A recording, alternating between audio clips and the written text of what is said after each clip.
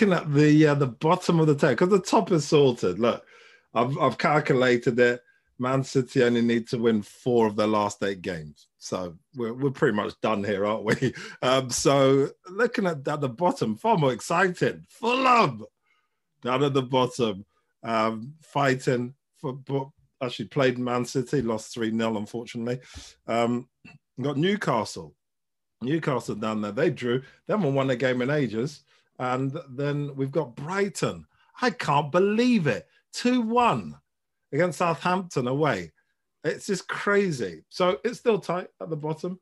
We've got West Brom are done. Sheffield United are done. Worst defeat for them in years. So Fulham 26, Newcastle 28, Brighton 29. Still 10 games. Obviously, Fulham have got 1 more. 9 games to go. So how do you see it, Dimitro? Well, Brighton, first of all, I think they fully deserved their win against Southampton. They played better football, and the goals they scored, especially the second goal, was absolutely fantastic.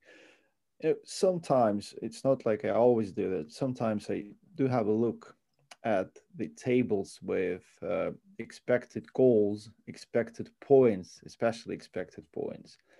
And what surprises me, or maybe it shouldn't be surprising that much, when we talk about Premier League and expected points, that's the huge, incredibly huge difference for Brighton between expected points and actual points. They have 49 expected points according to Wisecout, and they actually have 29. Yeah. So I struggle to understand, because they are playing football, they create chances, they don't take those chances. I even saw somewhere on Twitter, someone suggested they don't have the right players to convert the type of chances they create, but that's too sophisticated for me, honestly. I can't get into that much. But no other side is underachieving so much in the Premier League. Because you look at it sometimes, even when you think about Liverpool, you say, oh, Liverpool, maybe they are. But no, they have 47 expected points and they're on 43. So it might be surprising, but they are where they should be. But Brighton, they have this difference of 20. Even though, okay, we should be very careful when we use all those metrics, those new metrics. You have to put it into context and analyze a lot. But here, when you actually watch those games, not only looking at the numbers, Brighton are playing some very good football in so many games. Oh, yeah. Nothing happens.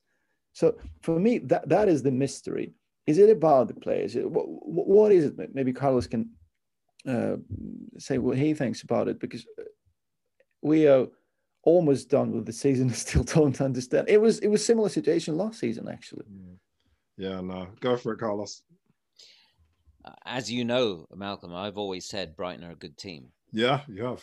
I like them. I've always seen Newcastle as our Fulham, as our target to try to avoid relegation. Brighton have been not winning matches that they've been contesting very well, and in some they've been superior. I remember early in the season they should have beaten Man United, and they lost. Was it Tottenham they should have beaten, or did they beat Tottenham? I can't remember now, but I know there were several matches. Chelsea, I think, was a match that again they should have done better. But there've been so many. Graham Potter, I think, is a very good manager. I think his footballing style is excellent. He's introduced it at Brighton, and the team has learnt the style, and has put it into practice very well. The trouble is, obviously, when you're a smaller club in a big league, the quality of player you get is going to not be as good as many of the other teams, many of your rivals. Finishing and goal scoring is a rare ability, and that's why it's a very expensive talent. Look at Fulham. Fulham are playing very, very well, but we can't score a goal. We sometimes get one, but very rarely two in a match. And not being able to score more than one means that even when you're much better than the opponent, your opponent is in the game right till the end. And you often lose points because of that. It's all about quality of players, I think. You can get players to play the ball around in midfield to create chances. But the key difference between top and bottom teams, I think, is the killer instinct, being able to put the ball away. Matches, I know that many people say matches are won and lost in midfield. I've always said matches are won and lost in both penalty areas. Because at the end of the day, you can have 70% possession. You can have brilliant passes of the ball. You can create 15 clear goal-scoring chances, but if you don't put the ball away, you're not going to win. Yeah. And if you make a bad mistake at the back, you can give a match away as well. So I would always pay top dollar for players who can do the business in both areas, both penalty areas. Because the way football is played now, yes, obviously, if you have an imaginative, a very creative, a very talented midfielder, he's going to be a provider. But the way football is being played now, unfortunately, it requires less geniuses to do well. All you have to be is above competent. Yeah, no, that's the way true. football is being played now.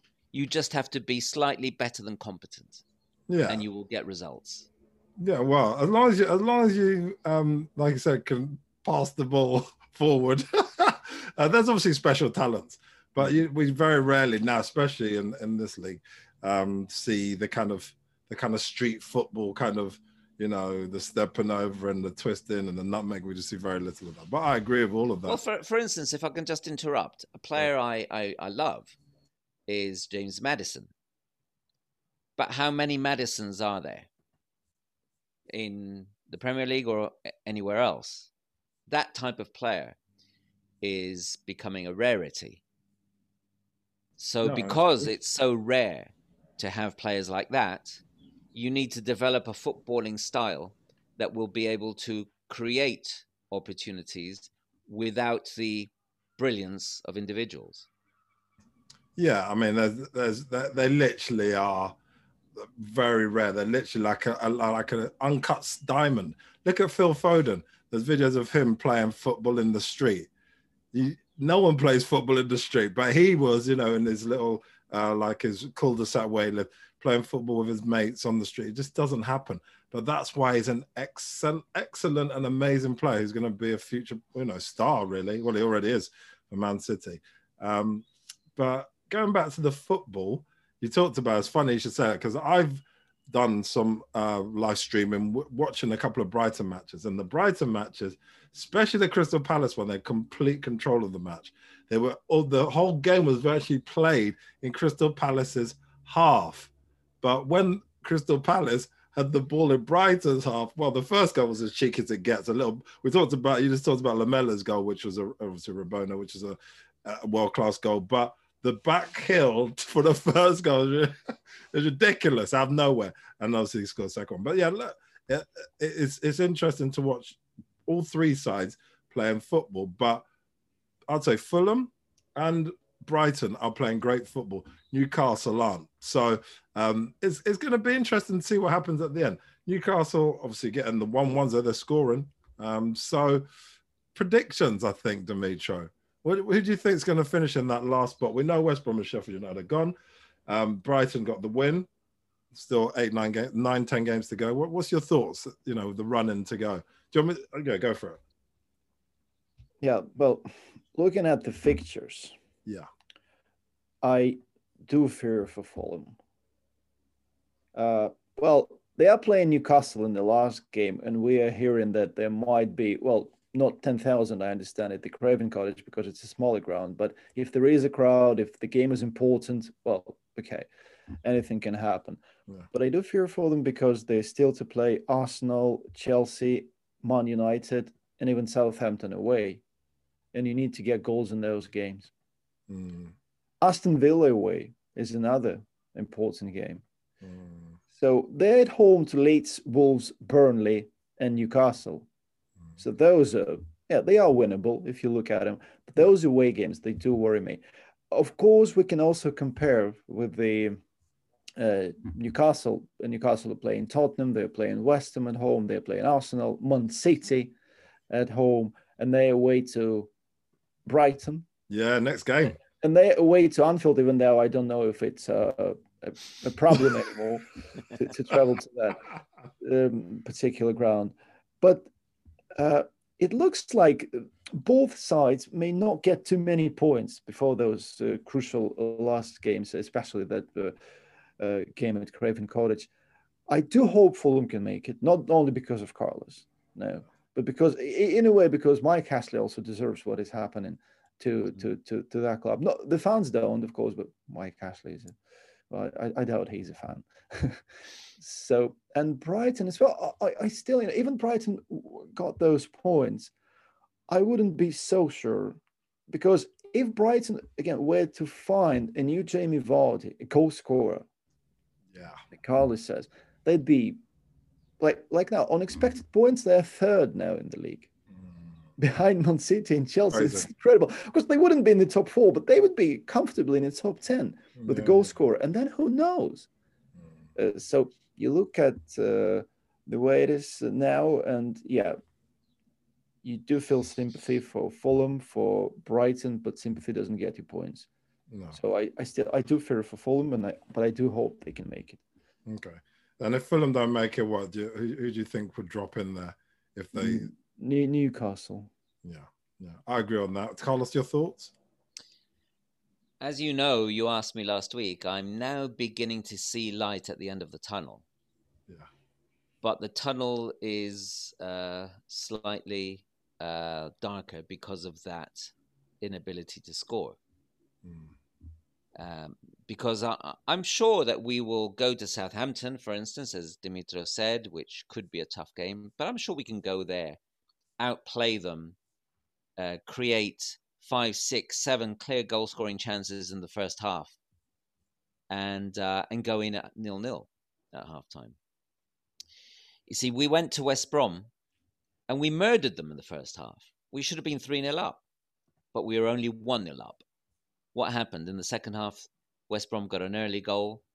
Everything changed. We had to go back.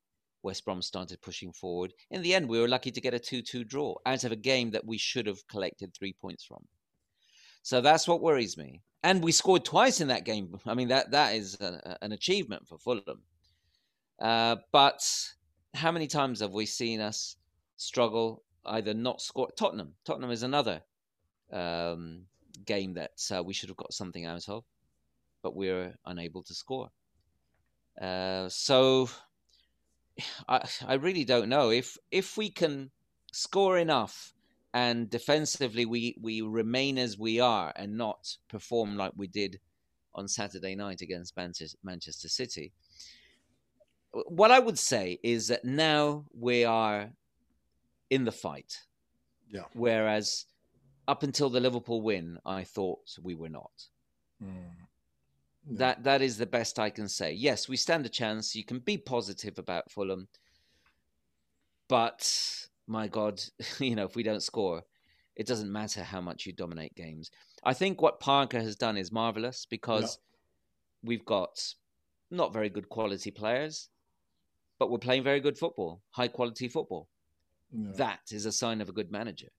Yeah. It's easy to play good quality football when you have good quality players, or easier, because other managers sometimes manage to not play good quality football with good quality players.